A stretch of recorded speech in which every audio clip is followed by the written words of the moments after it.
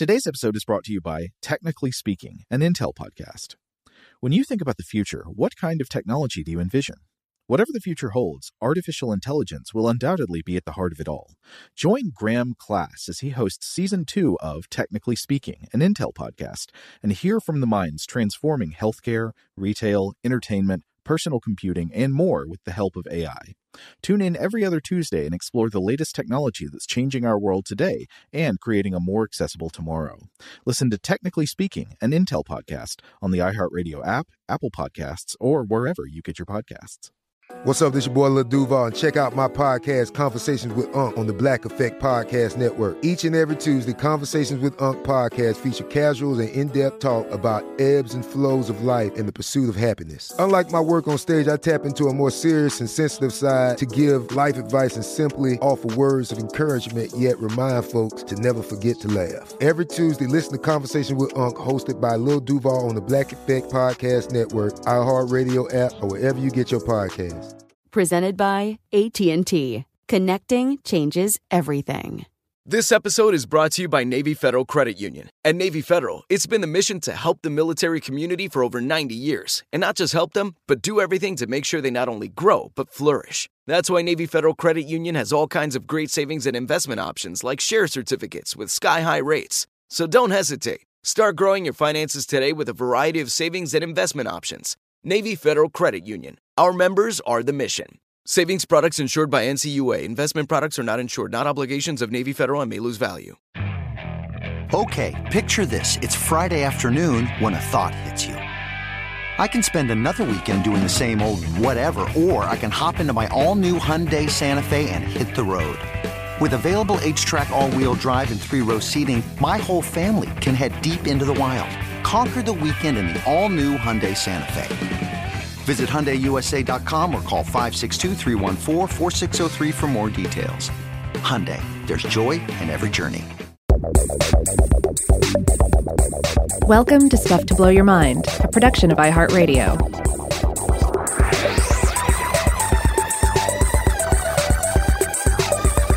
Hey, welcome to Stuff to Blow Your Mind. My name is Robert Lamb. And I'm Joe McCormick, and we're back with part 2 of our series on whistling. In the last episode, we talked a bit about how whistling works physically, what happens when you're creating a sort of resonator cavity within the mouth. We also talked about the whistle speech of the Mazateco languages in Oaxaca in Mexico. And I wanted to start off today's episode by talking about some other examples of whistled languages and some of the common characteristics between them, because, of course, the Mazateco whistle speech is not the only example of a whistled language that carries information. In fact, I was looking at a paper by an author named Julian Meyer called Environmental and Linguistic Typology of Whistled Languages in the Annual Review of Linguistics 2021, so it's a very recent paper. And according to Meyer, there are reports of more than 80 languages around the world that contain a whistled lexicon, and about half of those have been confirmed by formal studies and published recordings.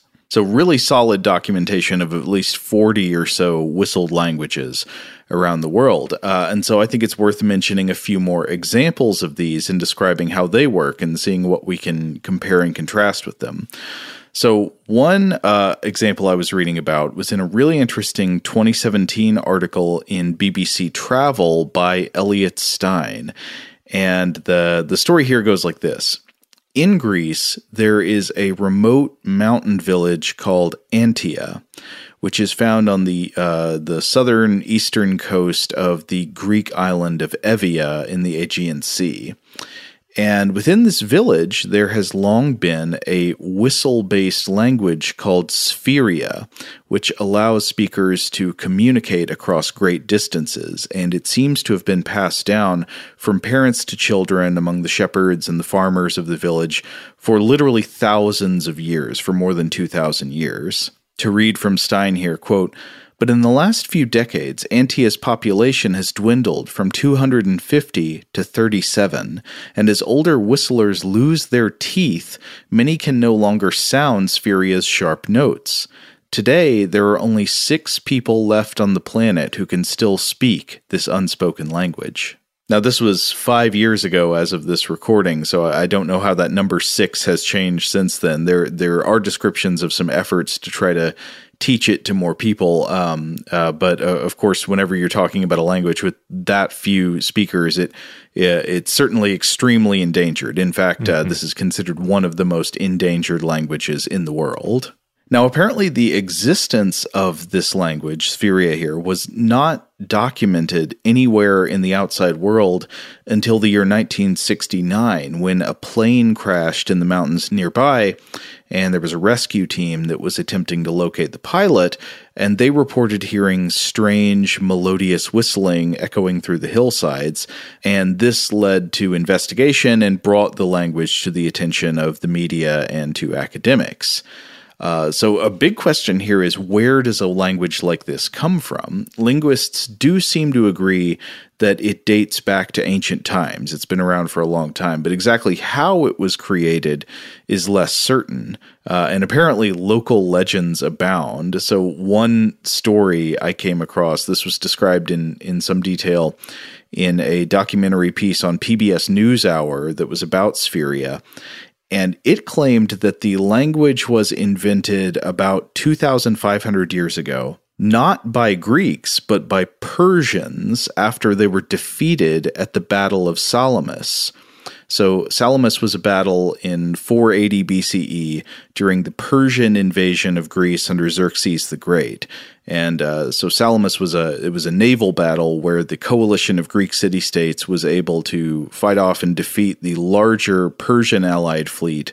And I think this is widely considered the battle, or one of the battles, that turned the tide of the war in favor of the Greek defenders and pushed back the Persian invasion. But anyway, the legend about the whistle speech goes that the Persian survivors of the battle, I guess they were, their ship was sank or defeated in some way, and they managed to swim to shore on the island of Evia, where they had to survive hiding in the mountains inhabited by hostile native Greeks. And one way they avoided detection was by coming up with a way of speaking in whistles that would sound just like the birds, so they could communicate with each other, but their speech would not be intelligible and in many ways would probably not even be detected. Oh, wow. But that story has a kind of legendary quality. I'm not sure how much there is behind that. So, but it's a great story nonetheless. And Stein cites some other local legends as well. Some residents believe it was invented during the Byzantine Empire by locals who wanted a secret way to communicate that would elude the understanding of pirates and people from hostile nearby villages. And so a common theme here seems to be the idea that somehow this language was created to be a secret way of communicating, to allow the locals to communicate across distance and understand each other without other people detecting or understanding what they were saying. Now, the author of this BBC travel piece describes visiting the village and spending time with the handful of people there who still use the whistle language. And they apparently use it in many of the same scenarios described in that paper on the Mazateco whistle speech that I talked about in the last episode. A big scenario of use seems to be communicating across great distance on the mountainside and sort of greeting or summoning people from far away. And Stein cites a Greek linguist named Dimitra Hengen who studies Spheria, and she says that Spheria is in some sense a whistled version of spoken Greek, where specific whistled tones correspond to specific phonetic syllables or letters, and you can build words out of them.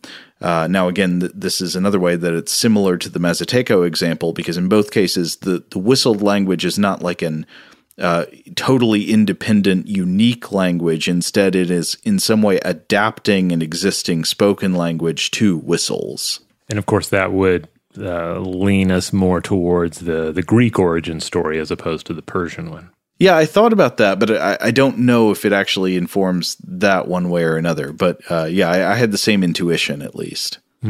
So one of the most remarkable things about Spheria, again similar to the Mazateco whistle speech example, is that it is intelligible at a great distance. You can understand messages in Spheria up to about 4 kilometers away on this mountainous terrain, which Hingen says is about 10 times farther than you can usually understand speech, loud speech, or shouting. And I saw that number of the 10 times distance multiplier mentioned in other sources, such as a Cambridge University Press paper that I looked at. But there's a great part in this article where Stein quotes a local shop owner named Maria Kafalis, who tells a story about some of the social opportunities offered by the whistle speech. And so her story goes like this, quote, "One night, a man was in the mountains with his sheep when it started snowing. He knew that somewhere deep in the mountains there was a beautiful girl from Antia with her goats. So he found a cave, built a fire, and whistled to her to come. Keep warm. She did, and that's how my parents fell in love." Well, that is a better ending than something like, and then the descendants of Persian soldiers slaughtered him in the woods. So I will say that much. Yeah, and then the Greeks finally came for revenge. Yeah, I continue to just have a lot of questions about the Persian origin theory. It just seems like it seems, and I could be missing something major here, but it seems like it begs more questions than it answers. Well, yeah, as I said, it sounds more like legend to me than like an strongly evidence-based explanation. Yeah, it's like 1 degree away from being a full-blown ghost story. But so I've described 2 examples here of whistled language in detail, and as I mentioned before, there are many others around the globe. There are something like 80-ish that have been reported. Somewhere around 40 of them are very well documented. So an obvious question to ask is, what do these languages have in common? What causes a whistled language to arise? So I was looking at a few sources here. One of them is that paper in the Annual Review of Linguistics by Julian Meyer I already mentioned. Another is an article in Smithsonian Magazine from 2021 by Bob Holmes, which cites that paper and summarizes some other research in this area. For example, focusing on a whistled variant of Spanish that is used in the Canary Islands, on the mountainous islands of La Gomera and El Hierro that are both in the Canary Islands.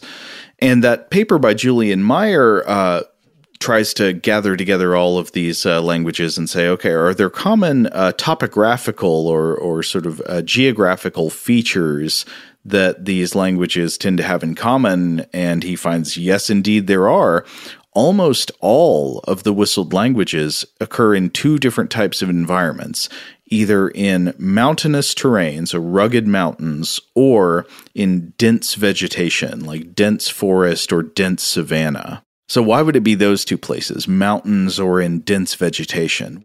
Well, to focus on mountains first, Meyer writes that in mountainous terrain, settlements and the people living in the mountainous terrain tend to be much more scattered across larger distances that are more difficult to traverse quickly than people in other types of topographical settings.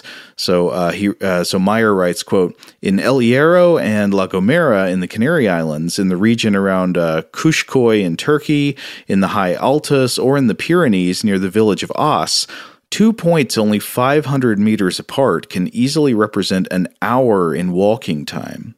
Thus, whistled forms of languages serve as soon as the spoken forms become ineffective, between 40 and 100 meters, depending on terrain. Whistles can be heard up to 7 kilometers away in some valleys."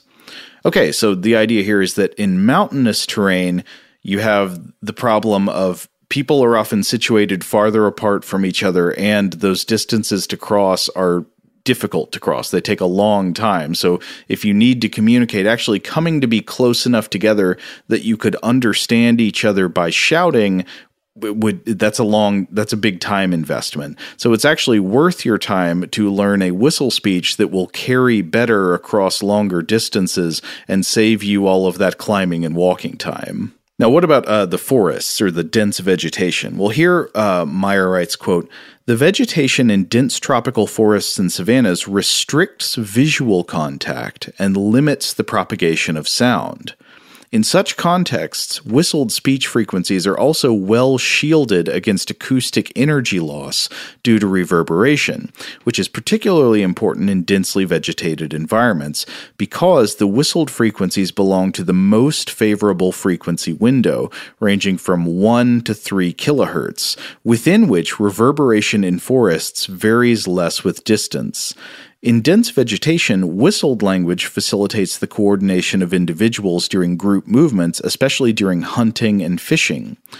Whistling also allows human dialogue to go undetected by animals, blending in with natural sounds since many animal species also use whistling. Other advantages are that whistles are easy to locate and difficult for strangers to recognize, especially other tribes, even those that speak different dialects of the same language. Whistled communications are used for distances from about 10 meters up to 500 meters, depending on the density of vegetation. Okay, so there are a lot of advantages in the forest or thick savanna. So the idea is that, of course, whistling speech allows you to communicate without being able to see each other. Sight lines are limited by the vegetation itself, but also whistling just carries better in the forest. It propagates better through the forest without being drowned out by the sort of the reverberation effects of having all that foliage there, and it also seems to pierce through ambient sound much better. And Holmes also summarizes some of these advantages of whistling in the Smithsonian paper, saying that if you're good at whistling and you've been practicing this all your life, sometimes you can reach 120 decibels with a whistle, which is loud. That's like he compares it to a car horn. It says it's actually louder than a car horn. And that whistles pack almost all of that energy into the perfect frequency range, the most piercing frequency range, which Holmes says is between 1 to 4 kilohertz. Meyer said between 1 to 3 kilohertz, but it's roughly the same space, which Holmes says is above the pitch of most ambient noise. And this is interesting because I was thinking about why do we keep noticing that whistling sounds, the ones made by humans, are similar to bird song? Well, one thing that occurs to me here is that birdsong is probably shaped by natural selection to propagate through vegetation and to cut through ambient noise from the environment. So as to be clear, to be clear and audible at a distance where maybe a potential mate could hear it. So whistle speech probably sounds like birdsong, having similar frequency ranges because similar forces are shaping them. In the case of birds, it would be evolution, and in the case of humans, it would be people intentionally selecting whatever noise they are able to make with their bodies that is the clearest at the longest distance, cutting through ambient noise and losing the least energy to reverberation in the forest, and that just happens to be the whistle that sounds like a bird. Yeah. This is interesting to think about. On one hand, I'm a quiet whistler. My whistle is not very loud, and therefore it can be a little surprising when I encounter someone who has a very loud whistle, and you're reminded just how loud a whistle can be. So that's important to factor into all of this. And another connection that came up in some of the research I was doing was that you end up encountering this whole realm of non-linguistic sounds that humans can make that can be used to communicate ideas or to gain attention, etc. And you also see things like yodeling thrown in there. Yodeling, also an art form, if you will, or a performance art, a sound that developed that also had to do with communicating or calling animals or communicating with other herdsmen across long distances in the wild. When you're trying to speak normal phonemes like we're using in words here, I think a lot of that information probably easily gets lost at a distance. Like you might be able to hear that somebody is shouting, but you can't hear the difference between consonants. Are they making a T sound or a K sound? Like, I don't know, at a distance that kind of all disappears. But if you're judging more on sequences of pitches, then suddenly the confusion created by distance is reduced. Yeah. Just yelling doesn't necessarily cut it, right? Because if your particular words are not going to be overheard, then you might end up having to do something like just some sort of rhythmic barking. And if you're doing some sort of rhythmic barking, well, why not further develop that and get to somewhere where it is yodeling, or you shift over into a whistling, and that develops into some sort of a whistling language. It's just the more you look at it, the more sense it makes for this kind of purpose. Shout out to Astepro for sponsoring this episode and providing us with free samples. Rob, as the local host with allergies here, they sent you some of their nasal spray to treat your allergies. What was your experience like? Yeah, that's right. I always wrestle with the pollen a bit when it rolls in during the spring, so they sent me the little nasal spray. I tried out the product, and yeah, it sure did help me get on top of my symptoms for the day. And it's so fast-acting, it was already kicking in before I left the house. Astepro is a first-of-its-kind nasal allergy spray. It's the fastest 24-hour over-the-counter allergy spray. It starts working in 30 minutes, while other allergy sprays take hours. Astepro is the first and only 24-hour steroid-free allergy spray. Astepro delivers full prescription-strength indoor and outdoor allergy relief from nasal congestion, runny and itchy nose, and sneezing. Get fast-acting nasal allergy symptom relief with Astepro. Go to asteproallergy.com for a discount so you can get Astepro and go today. ASTEPRO allergy.com. Astepro and go. Use as directed for relief of nasal congestion, runny nose, sneezing, and itchy nose due to allergies. Today's episode is brought to you by Visible. If you haven't heard of Visible, now you have. They're the wireless carrier that's making wireless visible. It's in the name. Get a one-line plan with unlimited 5G data powered by Verizon, just $25 a month, every month, taxes and fees included. Having a one-line plan means you only need you to save. No estranged roommates, exes, cousins twice removed, or AI-powered humanoid robots needed. And because $25 a month really means $25 a month, you can call, text, stream, whatever, as much as you want without worrying about getting dinged at the end of the month. No hidden fees, no surprises. No, really. It's like the old saying goes, you can't judge a book by its cover, but you can judge a company by its name. So spread the word. Tell all your friends there's a wireless company out there with transparency in their name, and they're called Visible. Start saving on wireless today at Visible.com. Monthly rate on the Visible plan for data management practices and additional terms, visit Visible.com. Okay, picture this. It's Friday afternoon when a thought hits you. I can waste another weekend doing the same old whatever, or I can conquer it. I can hop into my all-new Hyundai Santa Fe and hit the road. Any road. The steeper, the better. Because my all-new Santa Fe is available with H-Track all-wheel drive, so I can hit the trail without a worry in the world. Heck, with 3 rows and best-in-class rear cargo space, I can pack the whole family in with all our gear. We've got available dual wireless charging for our phones, so we'll never lose touch with civilization, and we won't lose touch with the primordial power of Mother Earth. So which is it? Waste the weekend or do something a little more epic? And conquer it in the all-new Hyundai Santa Fe. Visit HyundaiUSA.com or call 562-314-4603 for more details. Hyundai, there's joy in every journey. Today's episode is brought to you by eBay. eBay Motors is here for the ride. Remember when you first saw the potential? And then, through some elbow grease, fresh installs, and a whole lot of love, you transformed 100,000 miles and a body full of rust into a drive that's all your own. Look to your left. Look to your right. It's official. No one's got a ride like this. There's nothing else that sounds like, feels like, or looks like the set of wheels in your garage. With over 122 million parts, you can make sure your number one ride or die stays running smoothly, so there's no limit to how far you can take it.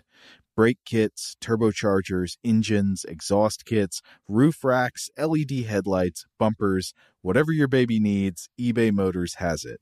And with eBay Guaranteed Fit, it's guaranteed to fit your ride the first time, every time, or your money back. Plus, at these prices, Well, you're burning rubber, not cash. Keep your ride or die alive at ebaymotors.com. Eligible items only. Exclusions apply. Now, another thing going on with whistled languages is that most of them, perhaps all of them, but I'm not sure about that. So I'm going to say at least the vast majority of whistled languages appear to be not wholly independent languages of their own, but whistled versions of spoken languages. So this was true of all the examples I've talked about before. The Mazateco whistle speech was a whistled variant of the tonal Mazateco language. Spheria appears to be a whistled system for encoding spoken Greek. The whistle speech system of the Canary Islands, called Silbo, is a whistled version of Spanish, and so forth. And for this reason, one of the main differences in whistled languages appears to be whether they are encoding a tonal language or a non-tonal language. And based on that distinction, the encoding process is different. Tonal languages tend to be whistled in a way that preserves the tones of the spoken words. And in the last episode, we talked about tonal languages. Tonal languages, where the syllables of the words also carry information based on the tone you use when speaking them. So say like a high-pitched version of the syllable ma means something different than a lower-pitched version of the syllable ma, or an up-gliding tone on that syllable, and so forth. Like the tone of the syllable actually makes a difference.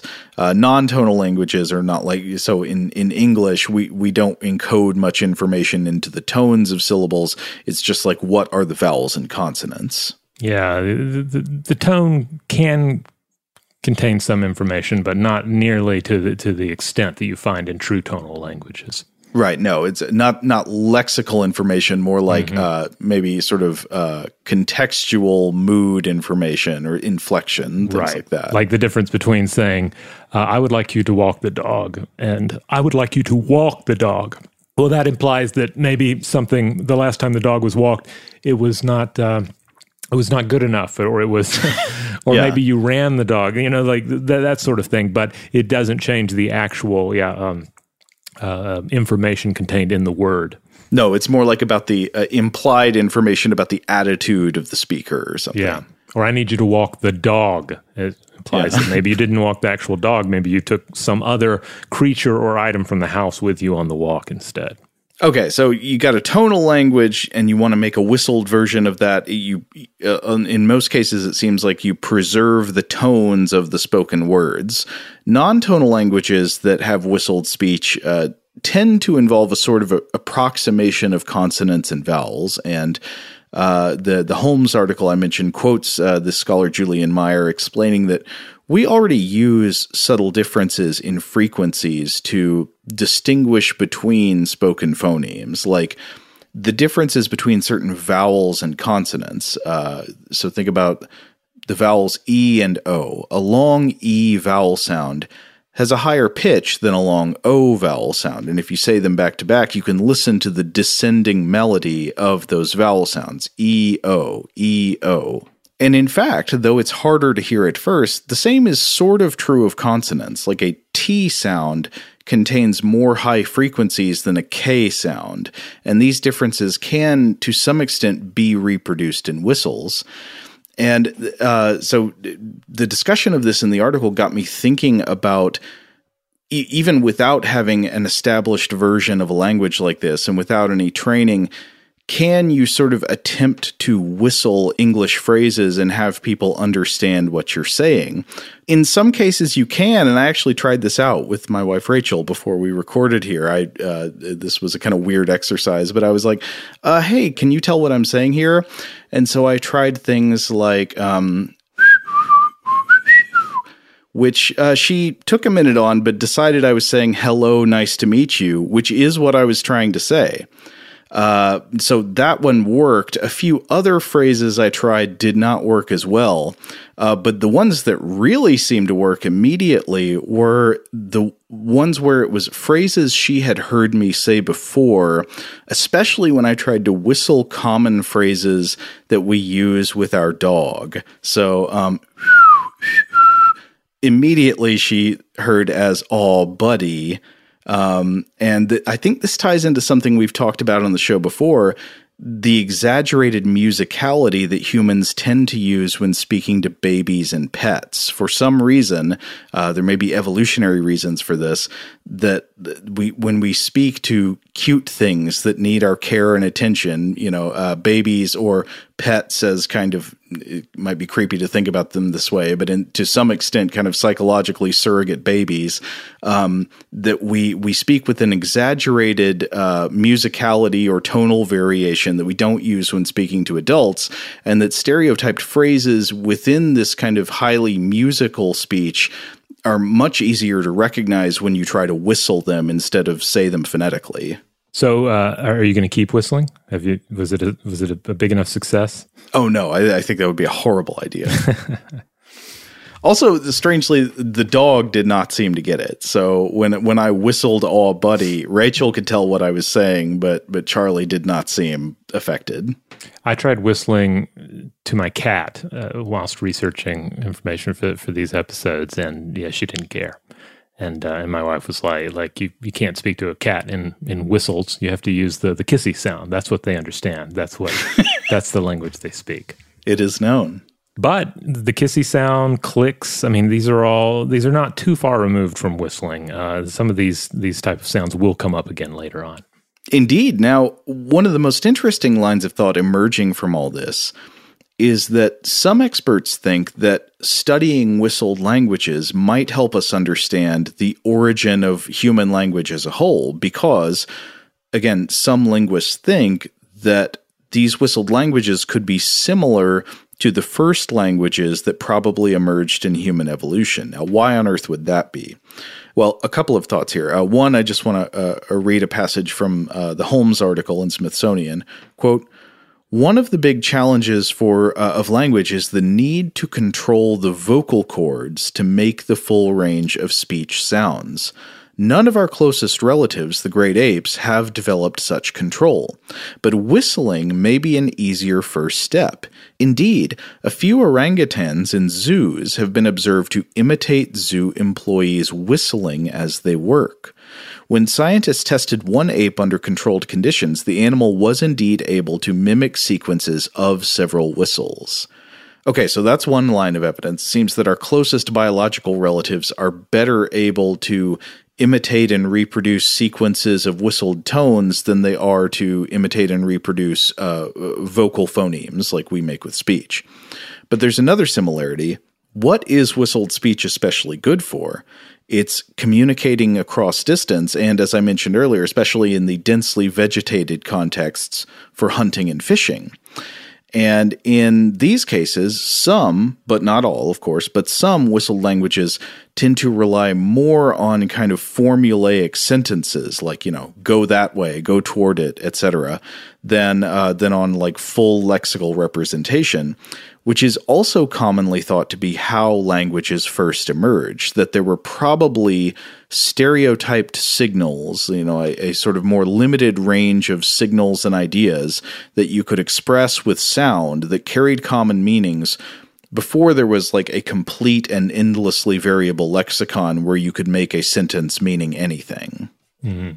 However, I think it's important to point out that even if it's true that these whistled languages might have some things in common with the earliest proto-languages, that does not mean that today's whistled languages are descended from any hypothetical whistled proto-languages, because if there were whistled proto-languages, they long ago turned into speech, and then, many thousands of years passed, and then that speech, in some cases, transformed back into a whistled variant.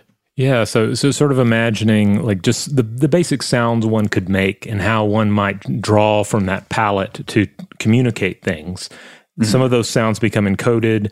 Many of those sounds, if not all of those sounds, then evolve into more complicated forms.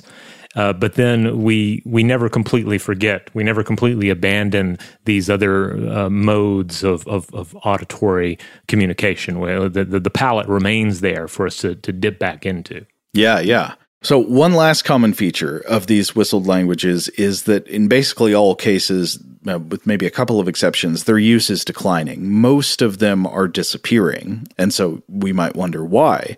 Well, several causes are cited in the Holmes article. One is, strangely, roads. You tend to find whistle speech only in places that are very remote, and that apparently the presence of well-paved roads tends to cause whistle speech to fall into disuse. Now, you can imagine that could be for a couple of reasons. One could be well-paved roads to a place increase the connection of that place to the rest of the world, so just sort of in the same way that sort of connection to global culture would tend to cause the disuse of all types of local customs. And so the whistle speech would just be one of them. But another reason I could think of is that, like we were saying earlier, a lot of the use for whistle speech tends to be communicating across distances that are difficult or time-consuming to traverse. And if you make it easier to get from place to place in a shorter amount of time, there's probably just less incentive to whistle across great distances. Yeah. I also imagine that it's quite useful in communicating with the not yet seen. So if you're having to traverse a distance and there are no roads involved, there's no reasonably fast travel, there's going to come a point where you're approaching somebody and maybe you can't even see them yet, and it might be nice to just sort of check in with them, and the mere fact that they can speak the whistle language gives you a certain amount of information on top of anything they provide then via the whistling. Yeah. Another hypothesized explanation for the decline of whistle speech, especially in places maybe like Brazil and Central Africa, densely vegetated areas, is that deforestation seems to be playing a role in eliminating it, but mainly by eliminating one of the types of environmental pressure that tends to motivate its use in the first place, which is the need to coordinate hunting and other survival subsistence activities within thick forest. Remember the motivations, the sort of bioacoustic motivations we talked about earlier. But despite these pressures, these languages don't have to disappear. I was reading about there are efforts in some places to set aside special attention and care to preserve them. I believe in the Canary Islands, the whistle speech is to some extent being taught in schools to help preserve it, and obviously that could be instituted in other areas as well.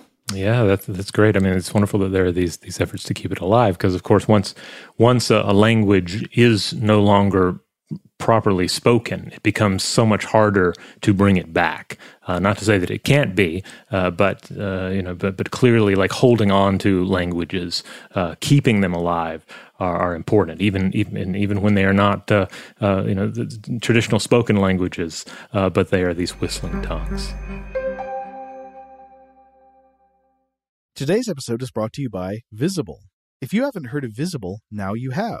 They're the wireless carrier that's making wireless visible. It's in the name. Get a one-line plan with unlimited 5G data powered by Verizon, just $25 a month, every month, taxes and fees included. Having a one-line plan means you only need you to save. No estranged roommates, exes, cousins twice removed, or AI-powered humanoid robots needed. And because $25 a month really means $25 a month, you can call, text, stream, whatever, as much as you want without worrying about getting dinged at the end of the month. No hidden fees, no surprises. No, really. It's like the old saying goes, you can't judge a book by its cover, but you can judge a company by its name. So spread the word. Tell all your friends there's a wireless company out there with transparency in their name, and they're called Visible. Start saving on wireless today at Visible.com. Monthly rate on the Visible plan for data management practices and additional terms, visit Visible.com. Okay, picture this. It's Friday afternoon when a thought hits you. I can waste another weekend doing the same old whatever, or I can conquer it. I can hop into my all-new Hyundai Santa Fe and hit the road. Any road. The steeper, the better. Because my all-new Santa Fe is available with H-Track all-wheel drive, so I can hit the trail without a worry in the world. Heck, with 3 rows and best-in-class rear cargo space, I can pack the whole family in with all our gear. We've got available dual wireless charging for our phones, so we'll never lose touch with civilization, and we won't lose touch with the primordial power of Mother Earth. So which is it? Waste the weekend or do something a little more epic and conquer it in the all-new Hyundai Santa Fe. Visit HyundaiUSA.com or call 562-314-4603 for more details. Hyundai, there's joy in every journey. Today's episode is brought to you by eBay. eBay Motors is here for the ride. Remember when you first saw the potential? And then, through some elbow grease, fresh installs, and a whole lot of love, you transformed 100,000 miles and a body full of rust into a drive that's all your own. Look to your left. Look to your right. It's official. No one's got a ride like this. There's nothing else that sounds like, feels like, or looks like the set of wheels in your garage. With over 122 million parts, you can make sure your number one ride or die stays running smoothly, so there's no limit to how far you can take it. Brake kits, turbochargers, engines, exhaust kits, roof racks, LED headlights, bumpers, whatever your baby needs, eBay Motors has it. And with eBay Guaranteed Fit, it's guaranteed to fit your ride the first time, every time, or your money back. Plus, at these prices, well, you're burning rubber, not cash. Keep your ride or die alive at ebaymotors.com. Eligible items only. Exclusions apply. Today I'm going to give you some straightforward advice on how to deal with naughty kids. How about instead of timeouts, time-ins? Time for you to start paying some bills. I'm JB Smoove, and that was a full episode of my new podcast, Straightforward, inspired by guaranteed straightforward pricing from AT&T Fiber. Get what you want without the complicated. AT&T Fiber, live like a gigillionaire. Available wherever you get your podcasts. Limited availability in select areas. Visit AT&T.com/hypergig for details. However, despite all this talk we've been using about how whistles can be used just like speech to encode mundane information, to just transmit information between people, there's another way of understanding whistling, one that goes, I think, way back and, has been around since ancient times, that whistling is also, it has a kind of power, and that whistling is different than normal speech, and that in many ways it may be kind of divine or may bring a magical danger with it. Yeah, if you've listened to everything we've discussed so far, you might be inclined to think, well, whistling, sometimes we do it, sometimes it's useful, but that's it. We never have any additional values added to it. It's never infernal or celestial. It's never vulgar or anything of that nature. But of course, this is far from the truth. There's this deep well across pretty much every culture here we can look to, where whistling has some sort of added meaning. It takes on various supernatural tones, and some of these we'll get into more in the next episode. But I wanted to dive in, sort of almost really just go right to the deep end and dive into this subject of transcendental whistling, particularly Chinese transcendental whistling, but this is a topic that also has connections to some other areas. So this should be a fun journey we'll take. And then again, come back in later and discuss some more examples of whistling in Chinese culture from a broader standpoint, as well as a great number of whistling-related superstitions that involve everything from ghosts and monsters to more sort of societal pressures. Take me there. Yeah, this brings us to the topic of Chengxiao, which I believe translates to something like lengthy, always, or forever whistling. It's an ancient Taoist practice that involves the use of long, drawn-out whistling as a means of cultivating and balancing one's vital force, or qi.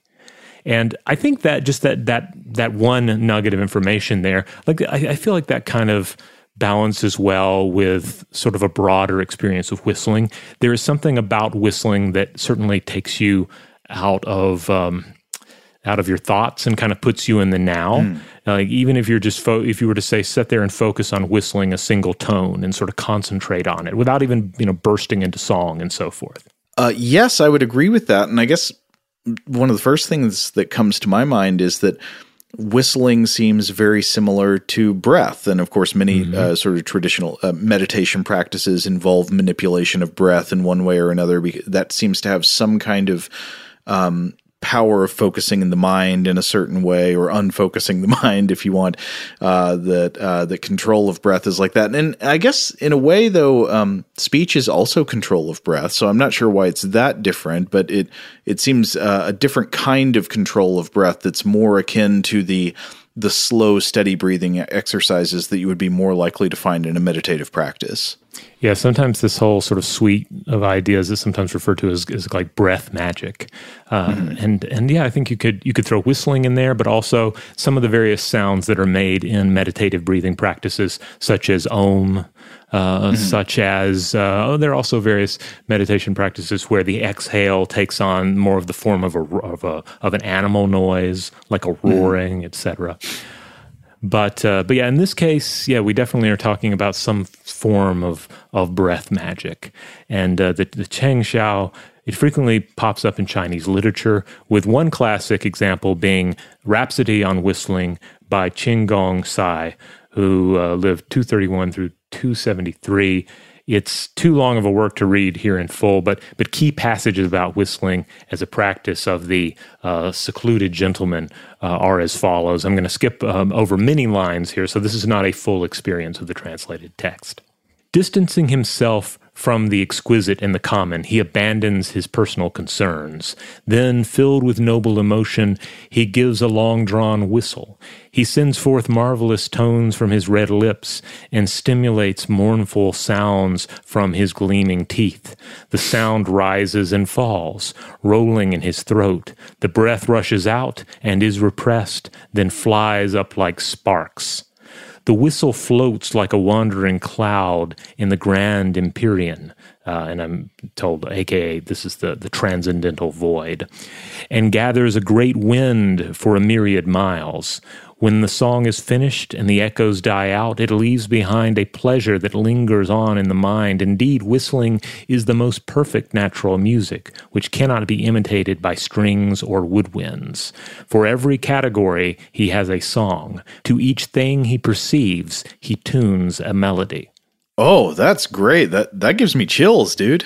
Yeah. So this is the copy of the text I was looking at is in 1994's The Columbia Anthology of Traditional Chinese Literature, and sinologist Victor H. Mayer provides some additional details on what is being described here.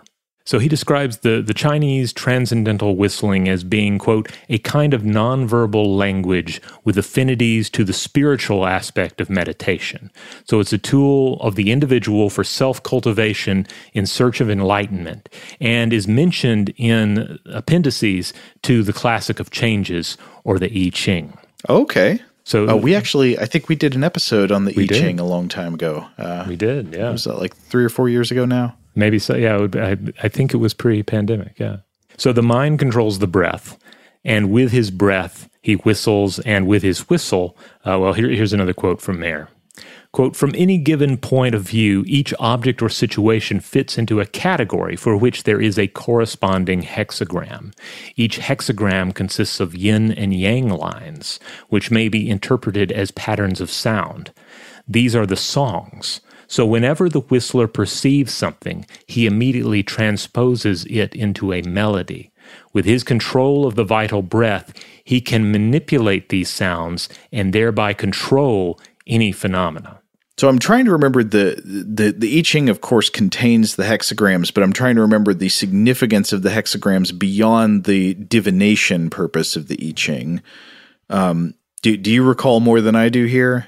Well, I think the main thing to keep in mind is that these different these hexagrams come together and they mean things, and then they mean things in particular sequences.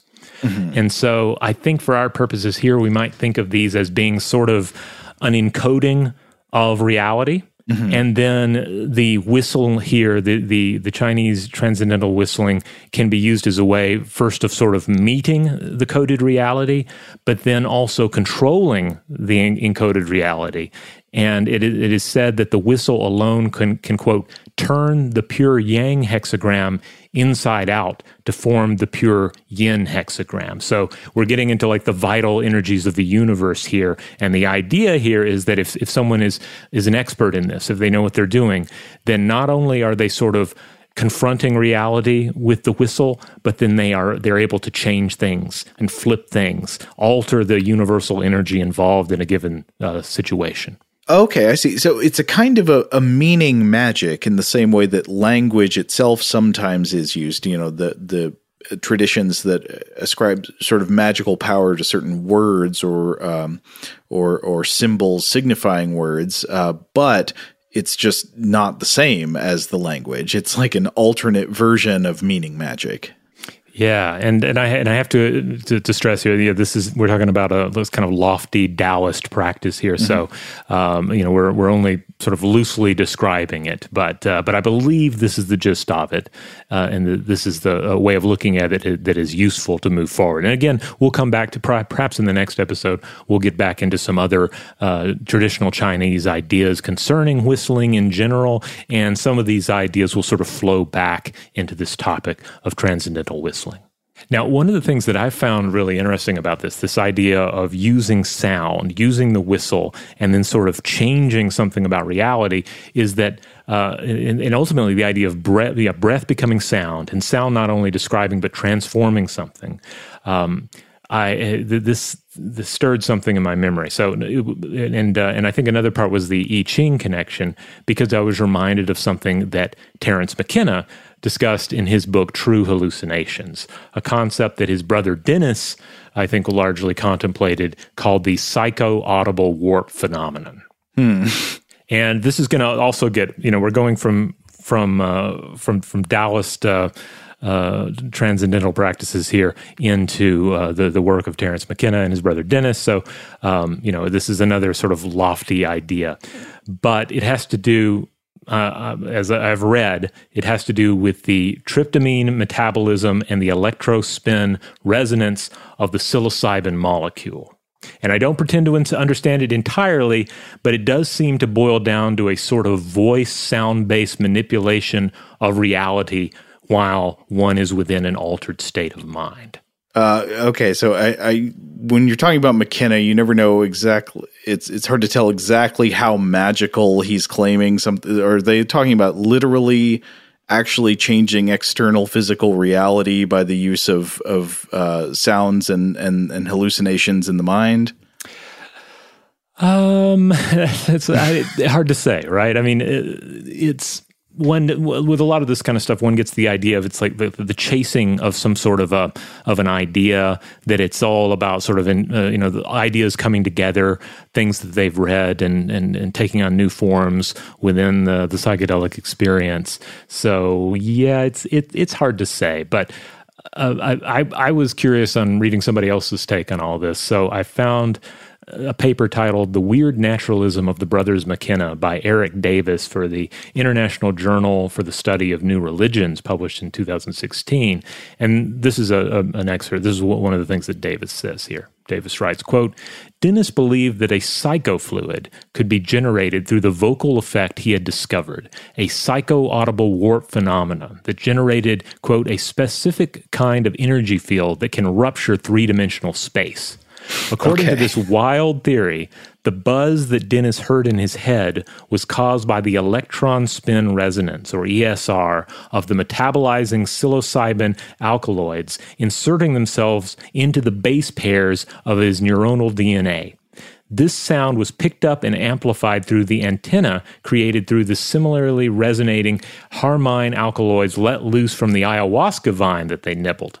By imitating this sound with his voice, its harmonic frequencies would be canceled out, causing the harmine psilocybin DNA complex to drop into a stable, superconducting, hyperdimensional state with apocalyptic results.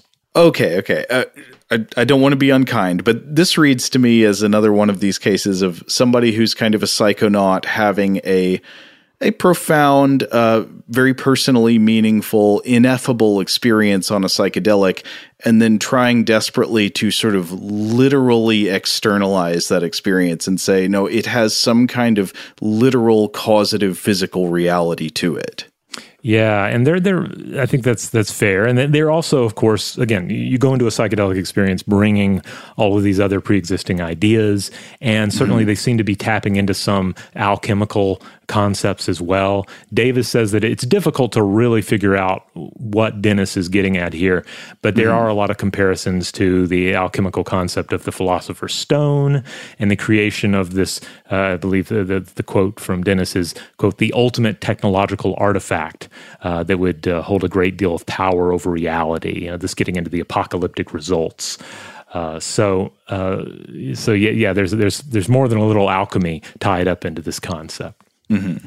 Now, the idea of the psychedelic experience in all of this is interesting, and elsewhere, McKenna does connect all of this to whistling in a more, grounded manner. So this is a quote, I believe this is from one of McKenna's many talks. He says, quote, ayahuasca is driven by sound, by song, by whistling, and its ability to transform sound, including vocal sound, into the visual spectrum indicates that some kind of information processing membrane or boundary is being overcome by the pharmacology of this stuff, and things normally experienced as acoustically experienced become visibly beheld, and it's quite spectacular. Unquote. And this would definitely be, I think, an example of Terence speaking about something with a little more of the science hat on as opposed to the psychonaut hat. Right. I mean, I think there he's describing the phenomenology of drug-induced synesthesia, the idea that when under the influence of some psychedelics, the perception of one normal piece of sense information can bleed over into another. So, for example, people on certain psychedelics often report being able to hear colors or see sounds and so forth. Right. Yeah. Now getting into what Terence is talking about here concerning ayahuasca. Ayahuasca, for anyone unfamiliar, is a psychoactive brew used for ceremonial purposes among various indigenous peoples of the Amazon basin. Taking it can result in an altered state of consciousness, complete with hallucinations. And for a little more about whistling and all of this, I turned to a paper. This is a 1971 paper by Fred Katz and Marilyn Dobkin de Rios, published in the Journal of American Folklore. Again, this is 1971, and it's titled Hallucinogenic Music, an Analysis of the Role of Whistling in Peruvian Ayahuasca Healing Sessions. And in it, the authors point out that drug-induced states and music tend to go hand-in-hand in traditions around the world that involve psychoactive substances. They're talking about religious traditions here, but I think this also carries on into modern psychedelic culture as well. Only ancient societies, they didn't have Steve Roach albums to listen to. They couldn't just play something on their iPhone. They had their traditional musical instruments. They had their voices. They had their songs, and they had their whistles. Yeah, I think it is totally not an accident that psychedelic drugs are widely associated with music in the 20th century. I don't think that's a coincidence because, because the Grateful Dead was a band instead of visual artists or filmmakers or something. I mean, I think that there is sort of an inherent connection between psychedelics and music, that the altered state of consciousness for some reason is very well complemented by music. The patterns created by music tend to be very pleasing to people in altered states of consciousness, and it's sort of a feedback loop too, right? That there's this idea that people on psychedelics often enjoy listening to music, but also want to create music. Yeah, I mean, the psychedelic experience can change the way the music is heard, the way it's interpreted, and so forth. And they get into this a little bit in the paper. They describe the use of whistling incantations with these ayahuasca ceremonies, which are thought to allow one to evoke the spirit of the vine for healing purposes. And they point out that on one hand, the uses of sacred music in these sorts of situations, this is not all that different from the use of, say, Gregorian chant in medieval Christianity. We can't go into a scenario like this and forget that music on its own is already this powerful thing that alters thought, and can make minds work in unison with each other. But we do have the added psychedelic factor here to take into account, and this is where it gets perhaps a little more interesting with the ayahuasca scenario. They write, quote, such phenomena as the slowing down or changing of time perception must be related to how music is perceived by the individual under the effects of powerful alkaloids, harmine and harmaline, present in the ayahuasca potion. The number of metronomic markings listed earlier, the paper includes some sheet music notations of the whistling, may not indeed be perceived as they would in an ordinary state. So that's worth thinking about, the idea of music that is not only not only is it interesting when it is heard during this particular altered state of consciousness, but it is created to be heard in this altered state of consciousness. Yeah, well, I would say that there are other parallels to modern popular music there. What would you say about genres of music that are most often associated with psychedelic experiences? I would say they tend to be more sort of meandering and repetitive. And I think that's because, like jam bands and stuff, or stoner metal or any of those things, that they tend to create these patterns that repeat a lot and are less tight and focused than, say, a normal 2.5 minute pop song. And that clearly has something to do, again, with the phenomenology of the psychedelic experience, that there's something about like sort of getting into a state of mind and lingering there, and maybe changes in the perception of time and patterns and stuff. Yeah, that's a good point about the repetition, because you can think of various rather different genres of popular music today that have strong connections to like psychedelic drug culture, things as different as, say, psytrance and, say, doom metal. You wouldn't mistake one for the other, but when you get into like long uses of repetition, there are similarities there. But so, okay, that's music specifically, and why certain kinds of music might traditionally be associated with these ceremonies that involve psychedelics. But like, what about the specific characteristics of whistling would come in? Right. So to bring us back to this ayahuasca scenario, you have someone taking the ayahuasca, beginning to have this experience, and they're being guided by a shaman. The shaman is using whistling as part of their guidance. So the authors point out in the 71 paper, the music seems to have an effect on the visuals that the individual under the influence of ayahuasca reports, and that the shaman leading the ceremony and guiding the individual through the experience will alter their use of melodies as needed, such as, one example being in response to the patient, the individual that has taken the drug experiencing nausea or vomiting. Different melodies are said to evoke different sorts of visions, and the music, the whistling, is said to help push the individual past the nausea, past the vomiting, past initial anxiety that is a part of the experience, and into the desired alternate state that is often said to sort of exist beyond the nausea, beyond the vomiting, beyond the initial like physical reaction to the substances.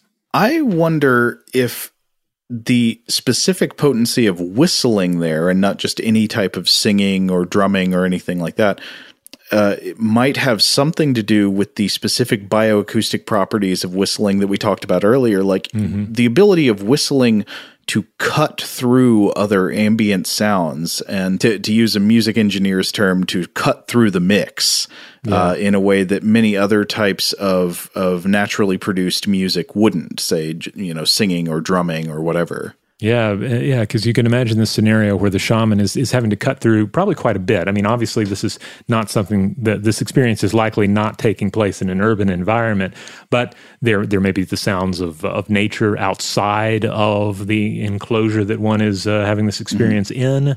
There may be other sounds within the enclosure, and of course, there is the physical experience that's going on that would be quite distracting. And here is the shaman with this whistle, this music that is cutting through all of that. Or to cut through hallucinated sounds. That's true, yeah. I thought there's one more quote from the paper here that I thought was key. Quote, "It is possible that the patient's augmented suggestibility encounters in the presence of the healer a creative source and origin of music, which alleviates anxiety, tranquilizes, and causes a turning inward by the musical evocation of particular visions." And so that turning inward reminds me once more of those descriptions of Chinese transcendental whistling and the inward journey there. So, and in a way, I kind of feel like it comes full circle there.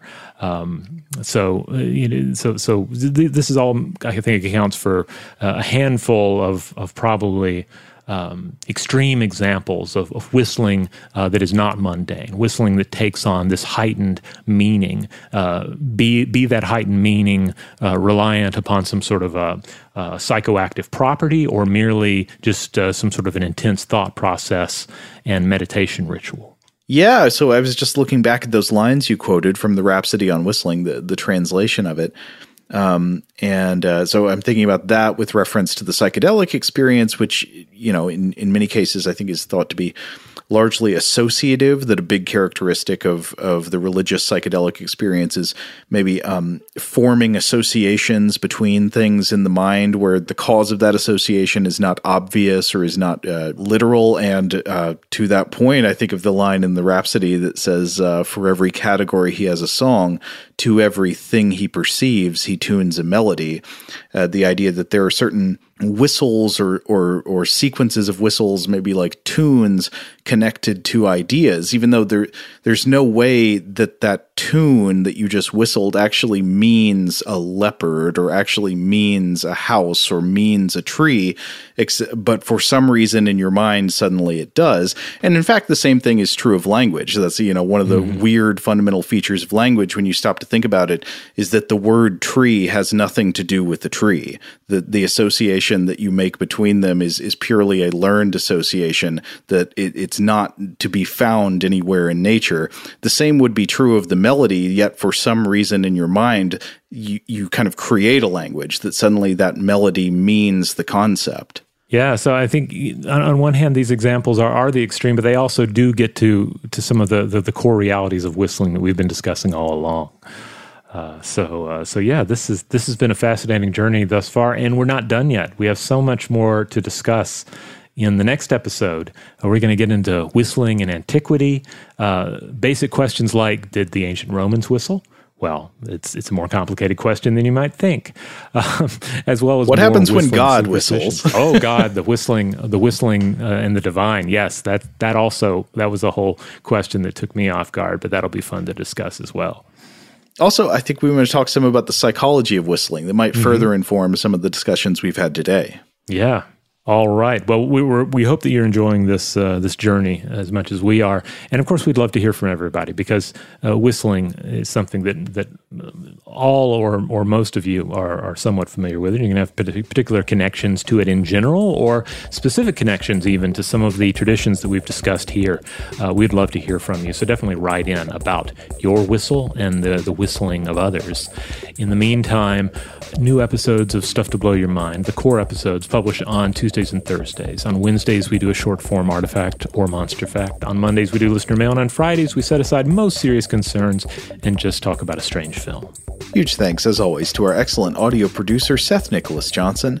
If you would like to get in touch with us with feedback on this episode or any other, to suggest a topic for the future, or just to say hello, you can email us at contact@stufftoblowyourmind.com.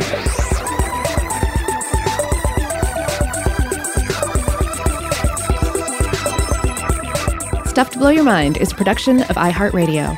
For more podcasts from iHeartRadio, visit the iHeartRadio app, Apple Podcasts, or wherever you listen to your favorite shows.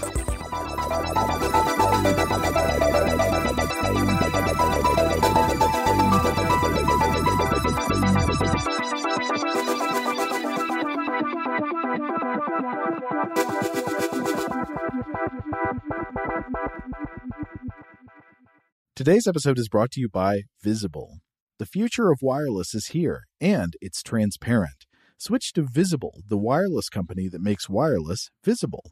Get a one-line plan with unlimited 5G data powered by Verizon, just $25 a month, every month, taxes and fees included. No hidden fees, no surprises, no, really. What are you waiting for? Get with the times and switch to Visible at Visible.com. Monthly rate on the Visible plan. For data management practices and additional terms, visit Visible.com. Okay, picture this. It's Friday afternoon when a thought hits you. I can spend another weekend doing the same old whatever, or I can hop into my all-new Hyundai Santa Fe and hit the road. With available H-Track all-wheel drive and 3-row seating, my whole family can head deep into the wild. Conquer the weekend in the all-new Hyundai Santa Fe. Visit HyundaiUSA.com or call 562-314-4603 for more details. Hyundai, there's joy in every journey. Rev up your thrills this summer at Cedar Point on the all-new Top Thrill 2. Drive the sky on the world's tallest and fastest triple-launch vertical speedway. And now, for a limited time, get more Cedar Point fun for less with our limited-time bundle for just $49.99. Get admission, parking, and all-day drinks for one low price. But you better hurry, because this bundle won't last long. Save now at cedarpoint.com. Open a limited-time 11-month certificate at Kemba Financial Credit Union. At 5.25% APY, it's more than triple the national average, plus it's a safe and secure way to grow your money. Visit your local branch or kemba.org/CD for details. Offer expires May 31st, 2024. APY equals annual percentage yield. Restrictions apply. $500 minimum and $250,000 maximum deposit. Advantage status required. Comparison based on bank rate average. Federally insured by NCUA.